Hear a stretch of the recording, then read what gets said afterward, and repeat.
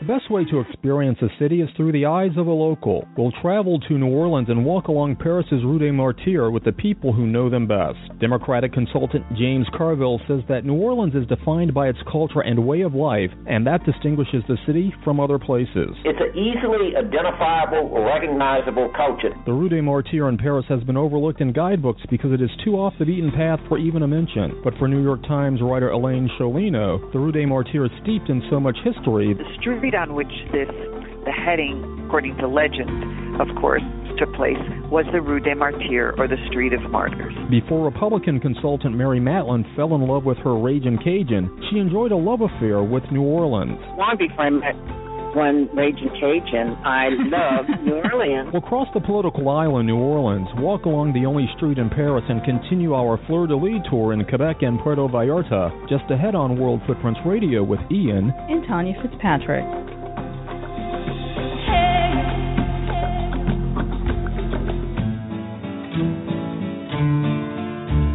The beheading of Saint Denis, now the patron saint of France, was one of many events that occurred on the Rue des Martyrs in Paris. According to author and New York Times writer Elaine Cholino, the Rue des Martyrs was a cultural enclave where Degas and Renoir painted, Puccini replicated in his La Bohème, and Edith Piaf would sing for a few francs. Yet this charming half-mile-long street that is steeped in history has been overlooked in Paris guidebooks.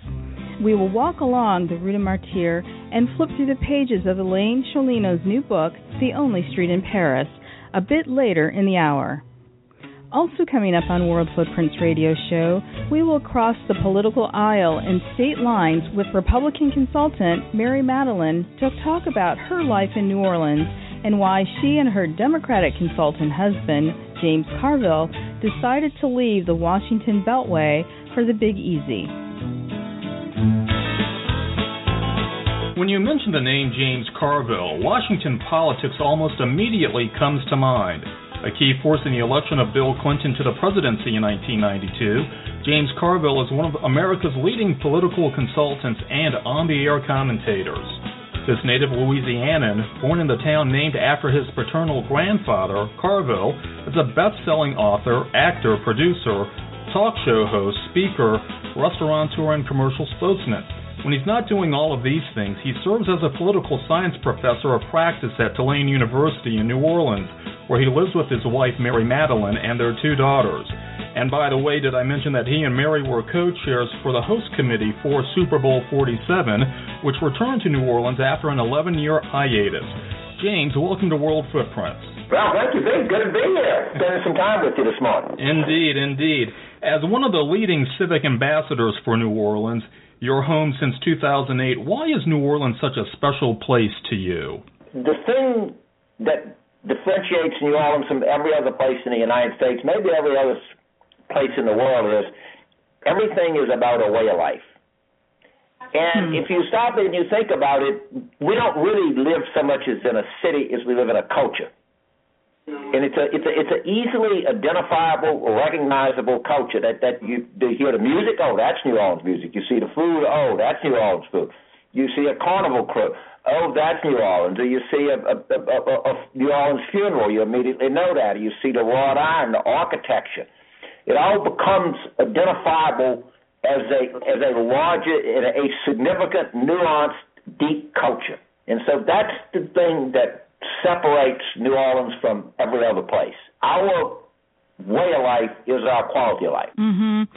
You seem to embrace that Cajun culture. And, you know, New Orleans is a place that really just grabs you. I can't articulate why. It certainly has grabbed us.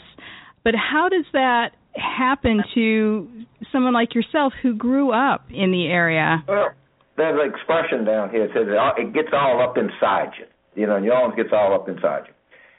I think after the events of 2005, I came to understand, I participated in this culture, loved this culture, used it, abused it for granted, that it would just always be there, and that I could take it on my own terms when and where I pleased. Mm-hmm.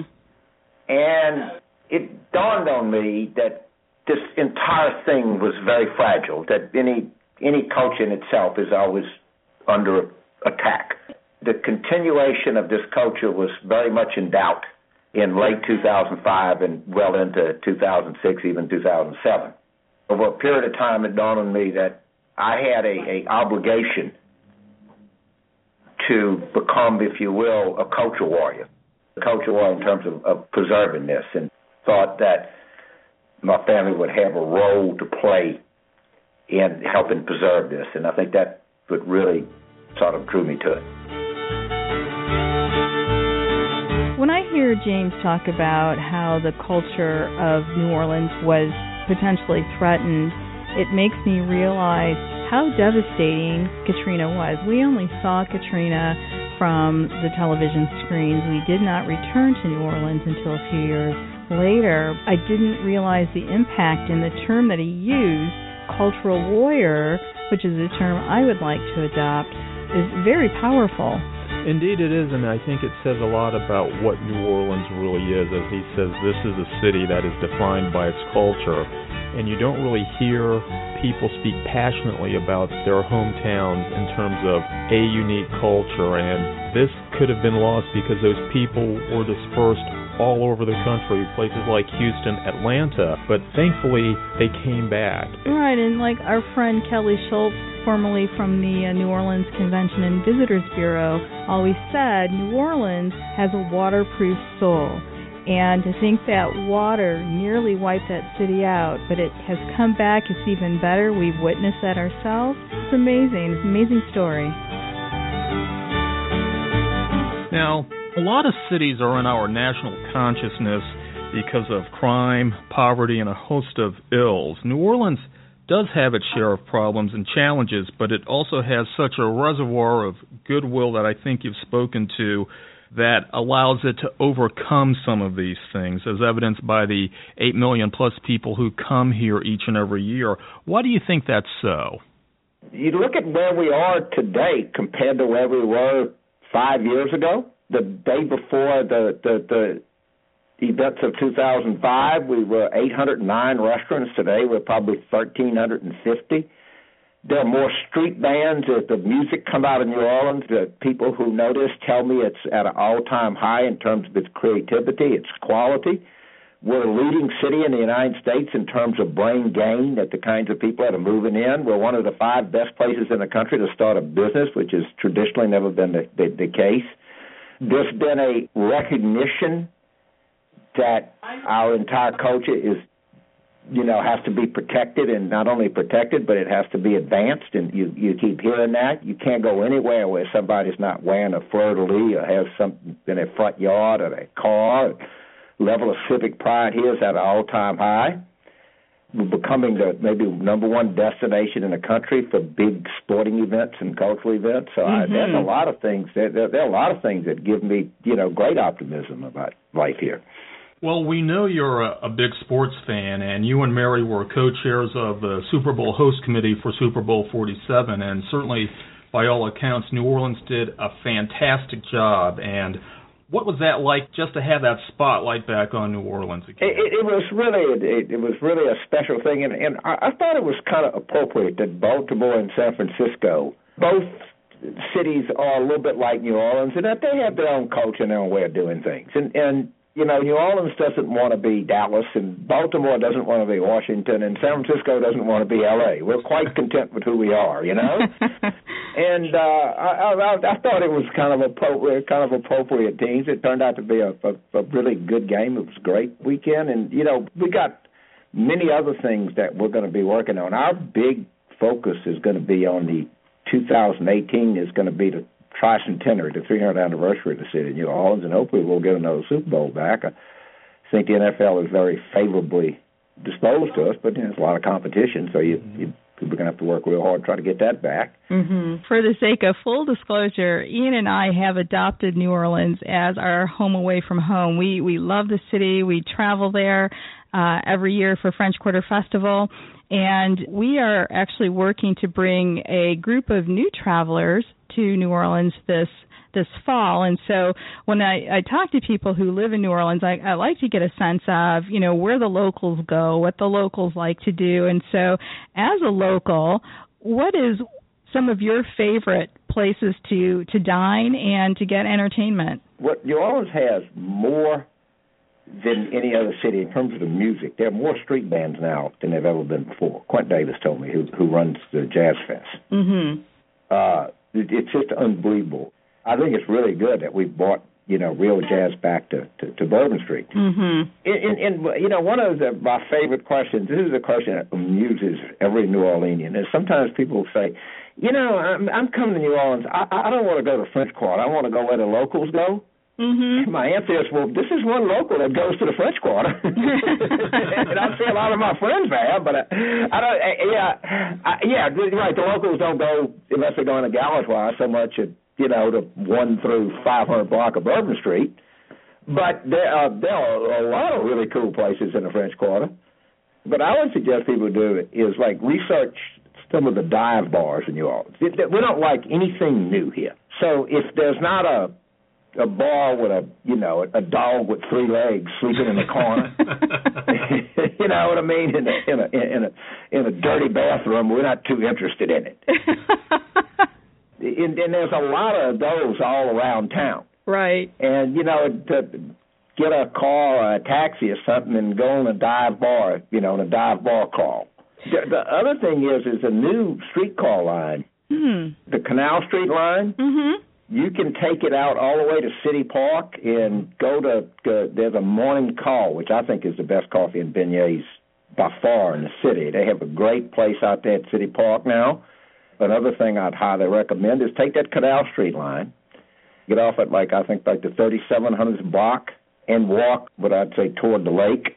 And there's 2 great local restaurants, a couple of 3 blocks off of it. One is Katie's. It's one of my favorites. Another one's called Liuz's. And if you're really industrious, you can go and walk up the Justin Davis Parkway, probably be a 7-8 block walk to Parkway Bakery, which is the po' boy shop that President Obama went to. And you can do that all off the Canal Street line. I think that whole Canal Street mid-city area is underappreciated sometimes. This is World Footprints Radio. I'm Ian Fitzpatrick. Tanya and I are exploring life in New Orleans with Democratic consultant James Carville. We will be crossing the political aisle a bit later to talk with his wife and Republican consultant, Mary Matalin. You can find links to more information about this political power couple on our website at worldfootprints.com. One of the things I wanted to ask is that even though you're no longer inside of the D.C. Beltway, you're still pretty connected to the political scene here. We see you on cable quite a bit. How different is Washington for you now that you're no longer here? I guess one of the things that when you're in Washington, you hear that Washington is disconnected, and when you're there, you think, there's just a lot of whining out there. And then when you get out in the rest of the country, and to some extent Washington is a little bit disconnected. We tend to talk of Washington, we tend to talk about things that we are interested in, and sometimes not so much things that are really affecting people's daily lives. I think this lack of income growth we have in this country is just devastating to people. Yeah. I think there's a lot of pain out there that is not, it's difficult to cover and sort of difficult to acknowledge. And I guess that's my kind of view from here. It's a little bit like a carnival parade where all the people in the parade are having a great time, but a lot of the people that are watching the parade, his lives are not as good as the people in the parade. It's some metaphor like that. Of course, carnival is different because everybody has a good time. The thing that I have come, if you ask me, since I've moved back and I lived here and then came back, what is the thing that I've really come to appreciate? And the answer is Mardi Gras. Mardi Gras is so much cooler than you think. And it's so much better now than it's ever been. Sometimes the obvious is there and you don't think about it. And when you participate in Mardi Gras, it is a huge family event, and it is an enormous local event. It is the favorite event of any New Orleanian is Mardi Gras. The locals are into it. You go and I ride in the Mardi Gras Day Parade, and what really strikes you is the number of families out there, the diversity of the crowds, And it's not just the size of them. And now the number of crews and how good these crews are and how diverse these crews are and the different ones they have. And I highly recommend Mardi Gras to anybody, not the college kid French Quarter version of Mardi Gras, but where the real families are out and people are having a good time. Since I've moved back, I've really come to understand its special sort of connection to people here. And what a great local event it is. Dear, I had to laugh when James Carville said Mardi Gras is a family activity because I've been to Mardi Gras. It is an overload of libation and, women throwing their tops up and what have you. I did not realize that there was another activity other than the French Quarter college-themed Mardi Gras that he described. Well, I'm sure you enjoyed the revelry of your Mardi Gras experiences, but again, as someone who's there from New Orleans, it really is much bigger than just the revelry, apparently, which is lost on many people.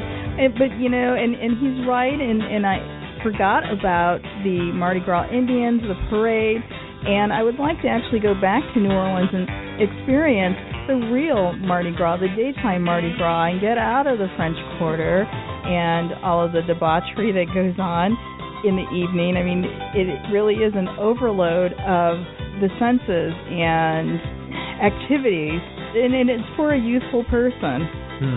Well, hopefully we can handle that at this point in our lives. We'll see. As we wrap up here, I wanted to touch briefly on how you and Mary have really opened your home to kind of help a lot of the nonprofits and a lot of these causes in New Orleans, whether it's one of the organizations like Friends of New Orleans or some of the local colleges and universities such as Dillard and even Tulane. You guys really have made New Orleans a big part of who you are, and a lot of the things that you're working on as an individual kind of really speak to some of the larger challenges that we as a nation need to tackle. How is this passion of service for you and for Mary being manifested each and every day as you're down there in New Orleans? I think that we subconsciously, and we keep saying, we're going to have a dinner party that doesn't have a purpose. And we keep promising ourselves we're going to do it. And we've just never gotten around to get it done yet, because most all of the entertainment we do is purpose-driven, and we like that. Don't get me wrong. People here like to have a good time, that like to have fun while doing good, And we're glad we're able to have a house that is conducive to entertaining. We bought it with that in mind. It's one of the reasons that we bought the house we did. And we enjoy having, one day we'll have Ideas Village, we'll have a Teach for America thing, we'll have a thing for Dillard or Cafe Reconcile, you name it. And we enjoy that, and we had President Clinton over for a fundraiser for Terry McCall. It's always fun to have an ex-president in your house, and And Mary's done. We've had Speaker Boehner in the house. She's done Republican events here too. We do a lot of that, and I'm working on a new project here that I'm getting very excited about. It's going to take a little while to bring to fruition, but I think we do. It's going to be a big boost for our culture. So there's always something going on here. There's always an event or something happening. Well, James, we're going to have to bring you back some other time to talk about that new project. And absolutely, it's been a pleasure. And it's going to be you will love this new project. I'm just going to keep it under wraps here but it's not going to be under wraps for very long. Do we get an exclusive? I'm some version of it. I don't know, but you'll certainly get a lot of interviews. But it'll be something very, very, very, very significant sort of event in our culture. Awesome. Okay, and we'll talk about it. All right, James Carville, we thank you so much for being with us today on World Footprints. Love being on the show.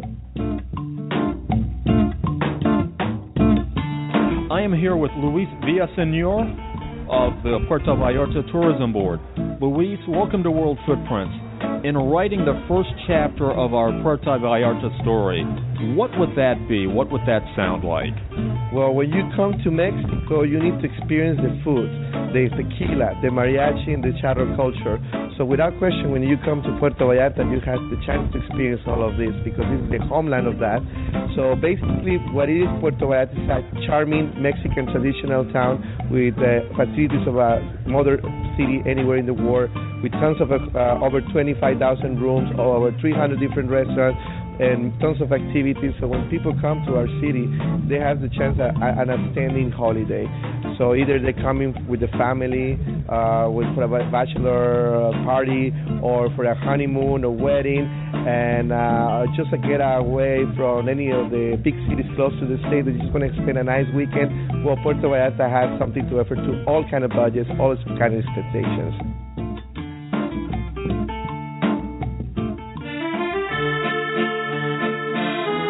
The Rue de Martyrs offers a glimpse into Paris life as it has been for centuries. The quaint half-mile stretch of land is secluded from tourists, yet the myths and legacies of the Rue de Martyrs would beckon any traveler seeking an authentic Parisian experience. Author and former New York Times Paris bureau chief Elaine Chalino has called the Rue de Martyrs home for over a decade. In her new book, The Only Street in Paris, she brings to life the history and the daily life of its longtime and colorful residents. It is there that Saint Denis, the patron saint of France, was beheaded, and where Degas and Renoir created. The Rue de Marty is where the Jesuits took their first vows and where longtime residents know your name. Elaine, welcome to World Footprints. Oh, thanks. I've never done your show before, and it's a real pleasure and an honor. Well, we love travelers. We love talking to expats, and we'll find out a little bit more about your life as an American expat in Paris. But we're quite curious, out of all of the streets in Paris, and there's so many, why did the Rue des Martyrs capture your attention? Because it's magic. One of the people I interviewed said to me, the Rue des Martyrs is the center of the universe. It's a street where anybody can feel comfortable. You know how people go to Paris and they sometimes say, oh, the French, they're so difficult, or people were rude, or they don't smile on the street. Mm-hmm. I was able to make the Rue des Martyrs mine, and I was able, over the time that we've lived on that side of the river, to get to know the people on the street, get to know their produce, their cheeses, their charcuterie, their clothing in the clothing boutiques, their what we call their métier, their professions if they're artisans, but also to get to know their lives. And it doesn't happen often in life that you can, in a very compressed community, get to really know people. And, you know, I'm a journalist and curious and can talk to anybody about anything. So I just became part of the community in a wonderful way. Now, why is the street named as such? Why is it named the Rue des Martyrs, or the Street of Martyrs? In the 3rd century, Saint Denis, or Saint Denis, was a preacher. He was preaching the Christian gospel, and he was doing so well that the pagans, the Roman pagans, took him and 2 of his companions up the Rue des Martyrs and beheaded them. And for those of your listeners who are Catholic, they might remember that Saint Denis became a martyr because he died for the faith, but then he carried his head several miles to the north, and then he, as always happens with martyrs, he finally died and dropped his head, and that's where they built the big Saint Denis Basilica. But the street on which the heading, according to legend, of course, took place was the Rue des Martyrs, or the Street of Martyrs. And Saint Denis is the patron saint of France now. Right, right. Now, I know this street has an amazing heritage from a cultural perspective in France, with names such as Degas, Renoir, Puccini, and a whole host of others. What attracted all of these creative types to this street?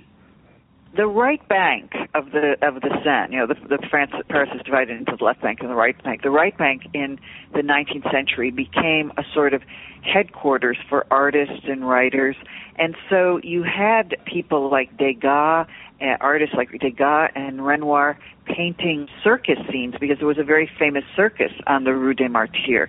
When the Picasso Museum reopened recently, among Picasso's memorabilia were found little ticket stubs because he had gone to this circus. Toulouse-Lautrec painted there. And you had people like Baudelaire, the poet Baudelaire, who frequented a very famous brasserie, a famous bar, nightclub place. And in our time, if you can believe it, Pharrell Williams and Kanye West recorded songs in a state-of-the-art studio that is on the Rue des Martyrs. You're listening to World Footprints Radio with Tanya and Ian Fitzpatrick. We're talking to author and New York Times writer Elaine Sciolino about her new book, The Only Street in Paris, Life on the Rue de Marty. Elaine says that the half-mile stretch of this street is magical, and walking along the Rue de Marty is always a joyous experience. Now, in researching the history of Rue des Martyrs, was there one historical story that stood out that had some special appeal for you? I'm glad you asked that question, Ian. Yes. In 1534, on the Feast of the Assumption, August 15th, 1534, Ignatius Loyola and 6 of his companions went to the site of where Saint-Denis was beheaded and took their first vows before they created the Jesuit order. And for me, that was very important because I went to a Jesuit college as an undergraduate. I went to Canisius College in Buffalo, New York. My father had gone there. I was married by a Jesuit priest and a rabbi, and I covered the Vatican and traveled with the Pope. You know, I was very close to the Jesuits. And there's a crypt there that's this very small, unknown crypt. There's no, Saint-Denis gift shop across the street or St. Ignatius Loyola tapas bar. But I took it upon myself to write to Pope Francis and ask him to come to the Rue des Martyrs. And I told him I had covered the Vatican years ago. I told him that I'm in the Volunteer Association of the Crypt. I told him my middle name is Francis. And I said, look, someday you have to come to France because France is the eldest daughter of the church because of its history with the Catholic Church. And when you come, I want you to come to my street. I'm still waiting for the response. He has not called me back. So if your listeners have any in with Pope Francis, please ask Pope Francis to pick up his phone and call me on my cell phone. I left my cell phone number in the letter. Well, you should have come to D.C. and or New York when he was here recently and caught up with him there.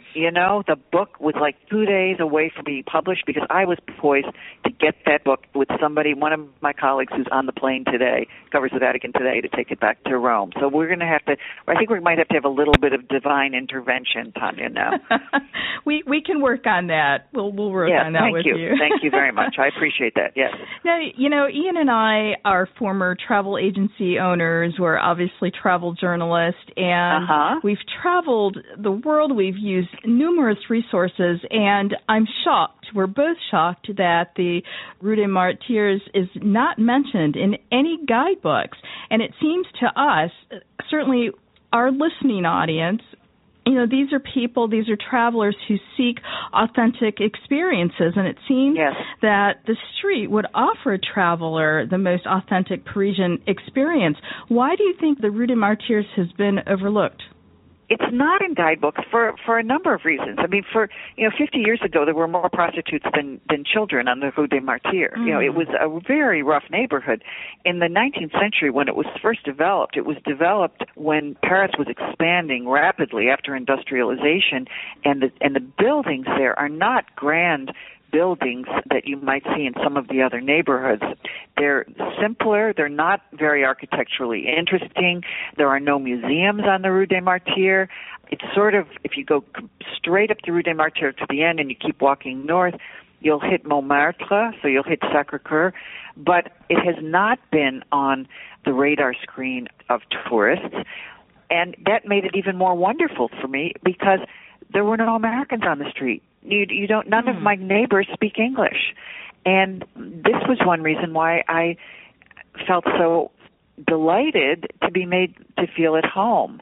Now, this may all change with your radio program because if you make me famous, then everybody's going to come to the Rue des Martyrs. So in a few years, there might be a St. Ignatius tapas bar or gift shop.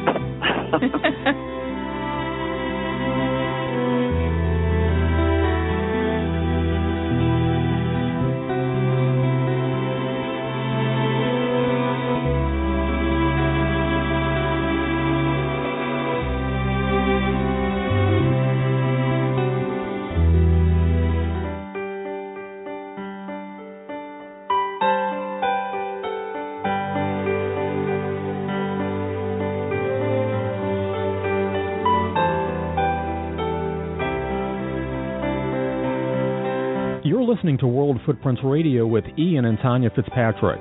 We've heard from Democratic consultant James Carville about what life is like in New Orleans, but just ahead we will cross the political aisle and speak to his Republican wife, Mary Matalin, about the decision to leave politics and the Washington Beltway for New Orleans. But in a moment we will continue our conversation with author Elaine Chelino about her new book, The Only Street in Paris, Life on the Rue des Martyrs.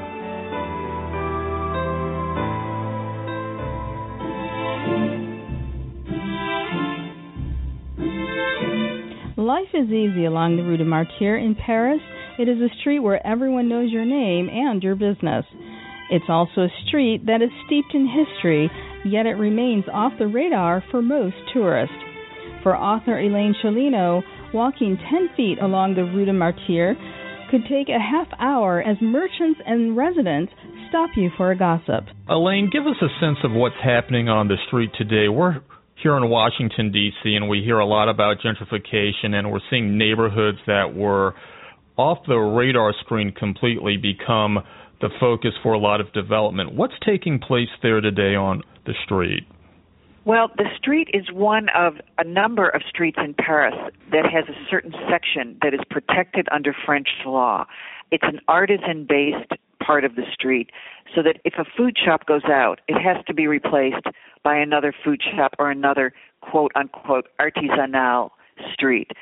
So that, for example, a fish store went out, and this was a crisis in the neighborhood because the fish, there had always been a fish store at this place. And the local mayor, every arrondissement or neighborhood has its own local mayor, and the local mayor went on a campaign. He launched a campaign to find another fish store to keep the flavor, the food flavor of that part of the street. Under law, artisan shops can only be replaced by artisan shops, and that has kept part of this neighborhood this way. You just have history here. A hardware store has been in this one place since 1865. A butcher has been in its place since 1899. A pharmacy has been there since 1848. So you do have some history and some roots. Now, I won't say all is well, because you have, as you said, Ian, gentrification. All of these new shops coming in that are quite grand and quite expensive. There are like mono product shops, single product shops. So you have a shop on the Rue des Martyrs, which is only half a mile long, by the way. It's a very small street. But you have a shop that just sells honey-related products, and another shop that just sells jam-related products, and another shop that just sells olive oil, and another shop that just sells Matalin. So that it has become a much tonier, more sophisticated, wealthier neighborhood as Paris has become more gentrified. But what I love about the street is that you still have some artisans and merchants who have a shop and they live upstairs and they're just part of the neighborhood and part of the community. And that's why I wrote this book, because this neighborhood spoke to me. How has life been for you, not only on the Rue des Martyrs, but in Paris as an American expat? Because you guys, in your book, you talk about you and your husband settled on 3 years initially when your job took you to Paris, and it seems like every year excuses were made to prolong your stay. Well, Paris is like a drug. As you said, Tanya, we came for 3 years, 5 years max. Then we wanted to get my younger daughter out of high school. My husband, who's a lawyer, was required to pass the French bar. In French. He had to take 5 written and oral exams in French. And once he got past that, he got settled into his job. And so it kind of like just became, well, we've got a niche here. We really like it. We feel like we belong. Our children were enjoying it, and then they went to college in the U.S., and so we've stayed. This is World Footprints with Ian and Tanya Fitzpatrick, and we're exploring life along the Rue des Martyrs with author Elaine Chelino. Elaine, Paris is one of my favorite cities, and I spent a lot of time there back in the 90s for college. What have you loved most about living in Paris? That's a really interesting question, and I have to say, and this may sound really corny, is that I finally found as if I discovered home. When I lived on the other side of the river, in a very fancy neighborhood off the Rue du Bac, near the Bon Marché, the department store, I was always looked at as, a person of standing, or worked for the New York Times, married to a lawyer, but I always felt like an outsider. Somehow something clicked when I was able to have a conversation with just about anybody about anything. It's like I crossed over a barrier and could feel as if I wasn't afraid of anything anymore. Does that make sense? And I think that can happen to you in any city, that, once you give something of yourself and you decide to create a community, then you're giving, but you're also getting something back. And I write in this book, I never feel sad on the Rue des Martyrs, and it really is true. There's kind of like a spirit of belonging. I can't walk out on the street without having a personal conversation with someone. I completely understand what you're saying. Having lived abroad myself, I lived in England and for a little while even in Russia. There's just something about the opportunity for self-discovery when you're traveling or living abroad that's incredibly transformative. And speaking of which, I would like to know, what has been the most transformative experience you have had while living in Paris? I can tell you an interesting experience I had living in Paris that was like a wake-up call, which is when I went in to interview President Jacques Chirac early in my time in Paris. I just arrived as bureau chief for the New York Times, and I went in for an interview with then foreign editor Roger Cohen. It was very, very tense time. It was the run-up to the war in Iraq. I had been the diplomatic correspondent for the New York Times. I had covered terrorism, and we go in to interview the president of France on a Sunday morning, and he greets me with a big smack on my hand. I got a baise-main, a kiss on the hand, and I was totally stunned. I thought, oh my gosh, I cannot believe this is happening. And that was a wake-up call that you are different because you are a woman. And that was the lead of my last book called La Seduction, How the French Play the Game of Life. I saw that title. I look forward to reading that one, too. Well, it is different. It is different here, You're not in Kansas anymore. But, you mentioned something about this sort of feeling of changing yourself or belonging when you're in a different culture. I don't feel French. I feel very American. I still speak with an American accent. I can never pretend to be French. I probably walk like an American, and I still dress in some ways like an American.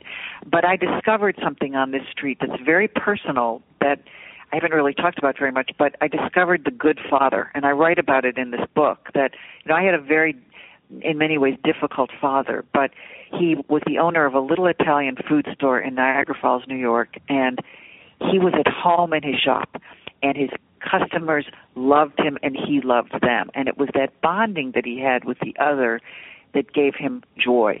And I discovered that kind of bonding on this little street. And, I'm not intimate with my neighbors, but I do know a lot of their personal stories now. But there's just a sort of what we call a partage, a sharing, that is really quite special. And I honestly think that just about anybody who comes onto the street is going to find a little bit of that sunshine. Well, Elaine, thank you so much for sharing with us today, and we are both very intrigued about the Rue des Martyrs and hope to visit your street on our next visit to Paris. Well, thank you, and I'll take you on my secret tour of the Rue des Martyrs if the two of you really do show up. Ooh, we're sold. Great. I'm actually quite curious about what the secret tour of the Rue des Martyrs will entail. I know when we were talking to Elaine offline, she mentioned the cabaret, the transvestite cabaret, which has been in operation for over half a century. But I also know, in reading her book, she actually took Arianna Huffington to a couple of shopping places where this multi-billionaire woman actually bought a second-hand hat as she traveled back from Paris to New York. It seems like this is a street for every taste out there. I guess so. There's the cheesemongers, the wine shops. It would just be nice to meet her neighbors and really get a sense of Paris through their eyes and experiences. I certainly didn't experience this Paris on my trips there. I I kind of did when I stayed in a friend's house in the 16th district on my own. To learn more about life on the Rue de Martyrs and to purchase Elaine Sciolino's book, visit her website, ElaineSciolino.com. Sciolino is spelled Sciolino. If I were traveling to Quebec City, what would the first chapter of my story look like? The very first thing you would do, you go, let's say, in a very nice boutique hotel, and you leave the car there for the time of your stay, because you don't need it, and which is fine, because the city has a lot to offer, but it doesn't cover a large area. So what we call Old Quebec, it's still a walled city where you can walk to just about. So what I would do is I would take a map with the most important sites, and then take a walking tour all by yourself, or you can use your phone to discover all that there is to be done in let's say you can walk for 3 hours, and then discover like outdoor cafes, maybe a nice interpretation center. Then you're going to meet some nice people who are going to have a French accent like I do, so because people are very friendly in Quebec City. And then I would get this European, especially for people from North America, we're not used to that kind of European ambiance, so I would enjoy every minute of that European feeling that there is to the city. So that's what my first chapter would be, taking a great walk.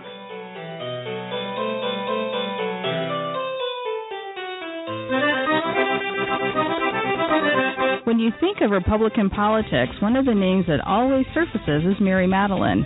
Having served under President Ronald Reagan and both Presidents Bush 41 and 43, Mary is one of America's most celebrated and popular political consultants, but she's also a celebrated author, television and radio host, speaker and commentator, mother and wife. She's married to that cute Cajun guy from the other side of the aisle. Politics aside, Mary has left the Beltway and is now leaving a legacy of positive footprints in her new home, New Orleans.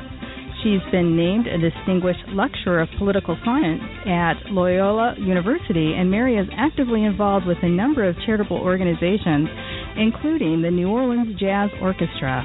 Mary and James were most recently named 2012 New Orleans of the Year, and this dynamic couple showed bipartisan cooperation at its best when they co-chaired the New Orleans Super Bowl 47. Mary, it's a pleasure to meet you here, and thank you so much for joining World Footprints today. Well, thank you, Tanya and Ian. It's my favorite topic, New Orleans. Favorite topic in the world. Ours, too, oddly enough. First, I want to congratulate you on a wonderful Super Bowl. We are so proud of our adopted home of New Orleans, and even happier that our team, the Baltimore Ravens, won. Were you a Super Bowl fan or a football fan before the Super Bowl? Well, when we first moved down, of the many miraculous things that happened within a year or so of our being there, had nothing to do with us being there, of course, was the Saints winning the Super Bowl, which was as amazing as the Ravens winning the Super Bowl. But I appreciated that Ravens victory a lot. It was really, they earned it. But the Super Bowl in New Orleans, which was our 10th, there's only one other city that's tied for 10th.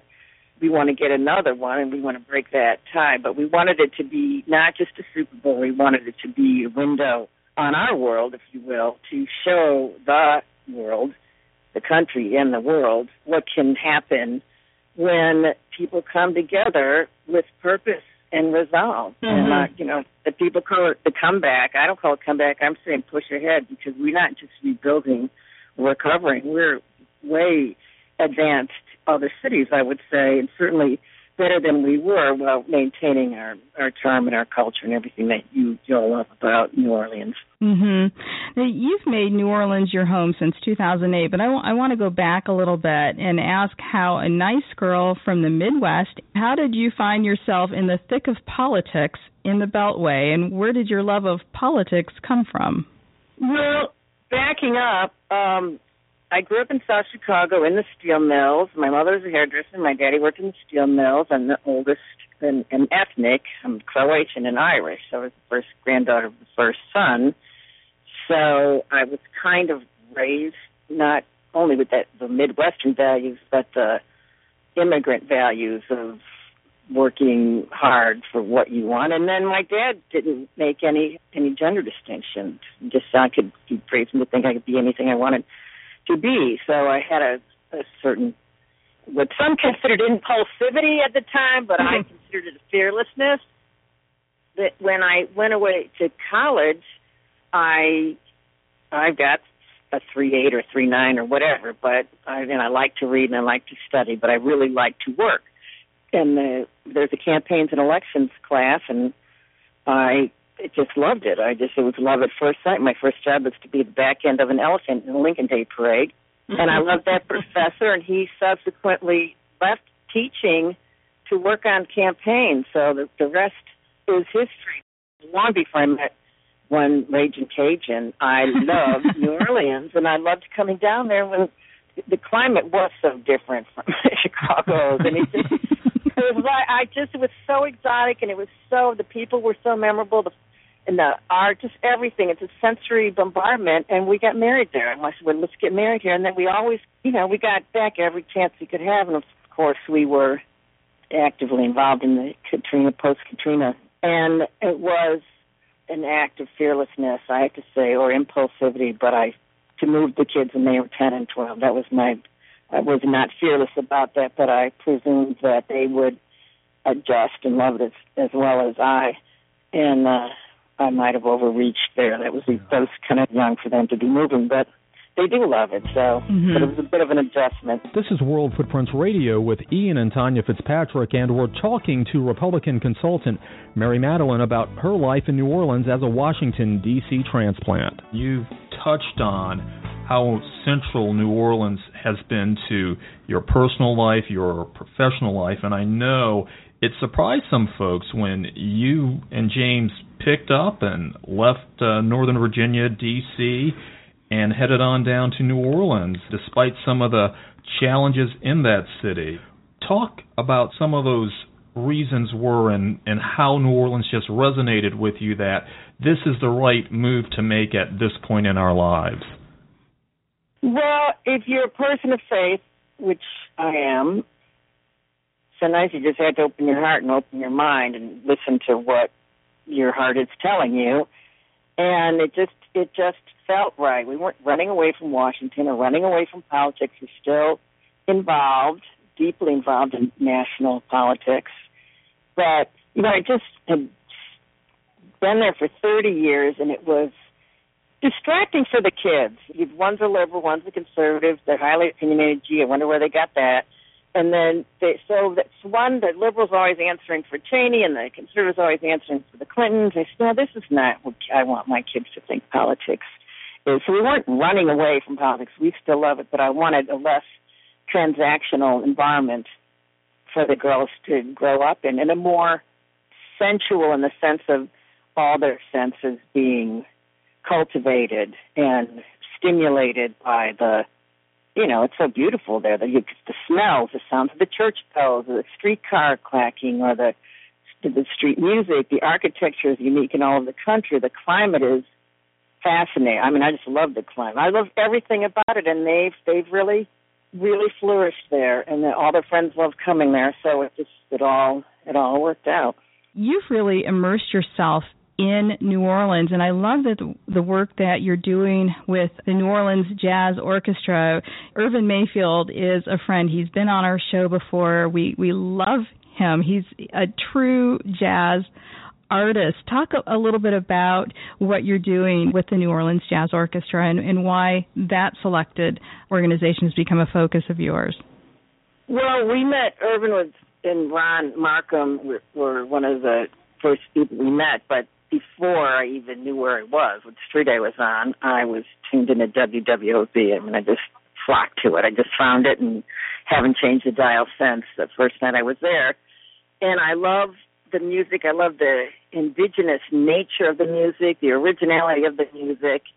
And I love Irvin and Ronald and the whole gang. But I don't really do much except support them and talk about them and try to, it's Irvin and Ronald are the killer workers. They get it. They're both so creative and competent and inspired and inspiring, and to the extent they are not just providing the access to that unique music to listeners from all over the world, they are maintaining the heritage by keeping the old masters together and connecting them with the young students. And they're great, wonderful people. I'm not surprised that he's a friend. And they lead, we follow. So they're Fred Astaire and Ginger Rogers on this. It's a wonderful, wonderful experience. Mm-hmm. And as is, I'm also doing work with the Water Institute, which is a new repository and central clearinghouse for coastal restoration, and the Nature Conservancy, which all fits together. So, you know, we got to preserve not just the heritage, but literally the land. It's a unique state all around, not just New Orleans. So it takes work. It takes people doing it. What organizations or types of organizations really inspire you to give back and to offer support? I'm inclined, and this might be my philosophical bent, to entrepreneurship and young people fearlessly staking out. And there's a young man there named Travis Laurentine who he is single-handedly making silicone valves. He's making code makers and developers and a technical prowess that's akin to Silicon Valley. He's calling it LA Lab. I mean, I love people like that. He's creative and he's a genius, and he wants to stay there. So I'm less inclined to the established, not against them, less inclined to the established and more compelled to the newer startups. And he's a startup of a startup, and I like the Water Institute because it's impactful because of its, for the first time, centralizing all the science and plans for coastal restoration. And I love music, so that's why the Nojo thing is music and Jazz Fest and the French Quarter Fest. You know, one of the things that Travis developed, or his code makers developed, was a digital tip jar for street musicians. We have 150 or so or more street musicians, and, you know, people don't carry cash anymore. They just carry cards, particularly young people. So they made this app where the street musician has a barcode, and you hit their barcode, and the PayPal goes right to tips them, and then that links you to their site and where their acts are, and it's very inexpensive to pull together for the users, but it's won all kinds of awards already. He developed that and more in a 48-hour hackathon to develop apps for the Super Bowl. So that's the kind of stuff I love. This is really exciting to me. I think he started, I had nothing to do with this, 4 separate companies just from the applications they made at the hackathon. That's an awesome app, and I know we have so many wonderful street musicians even here in D.C. I mean, I could see the national implication of that, or use of that app. I think that what an awesome idea. He came out. I think somebody else started that company already, so I'm sure it is sweeping the nation, but you should give him a holler and visit with him when you're down, because there's all kinds of ideas that would be of national application in the Travis world. LA Labs, not to be confused with LA. Mary Matalin, thank you so much for spending time with us today on World Footprints, and we hope we get a chance to see you on one of our visits down to New Orleans. Well, thank you for loving New Orleans, and just every year, every minute, it gets better and better. So, rock on, laissez-les boutons rouler. Thanks, Mary.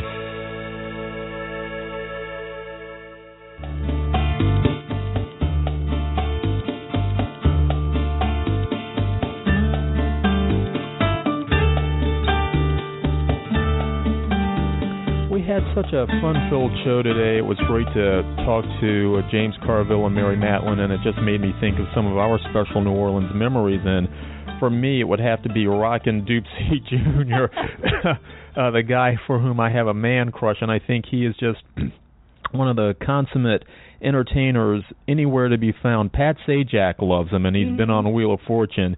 And he's been on our show, and he was dressed to the nines with his cowboy hat and his snakeskin boots, and that he can do splits. And yes, he can do splits. He and James Brown. I mean, he just brings forth that for me. So when I think about him, that's a positive memory from New Orleans for me. You know, I actually had the same thought, Rockin' Dupsy, because he's just so lively. He's joyous. He is authentic. He's gracious. And, you know, you don't meet a lot of people like him. However, New Orleans actually does have a sea of beautiful, gracious people, but Rockin' Dupsy, man, he's a character, and he's remained in my memory for a long time. And I think my other memory is that first Mardi Gras, well, the only Mardi Gras I went to. That you'll admit to. That I will. Well, I'll just say I went to that Mardi Gras in my youth, and that was an appropriate time. I don't know if I could do it again, but I'm glad that I had a chance to experience the nighttime Mardi Gras.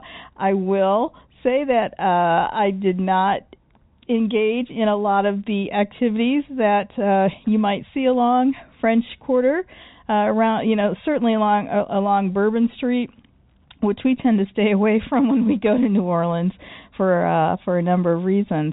But I did enjoy it. I enjoyed the experience.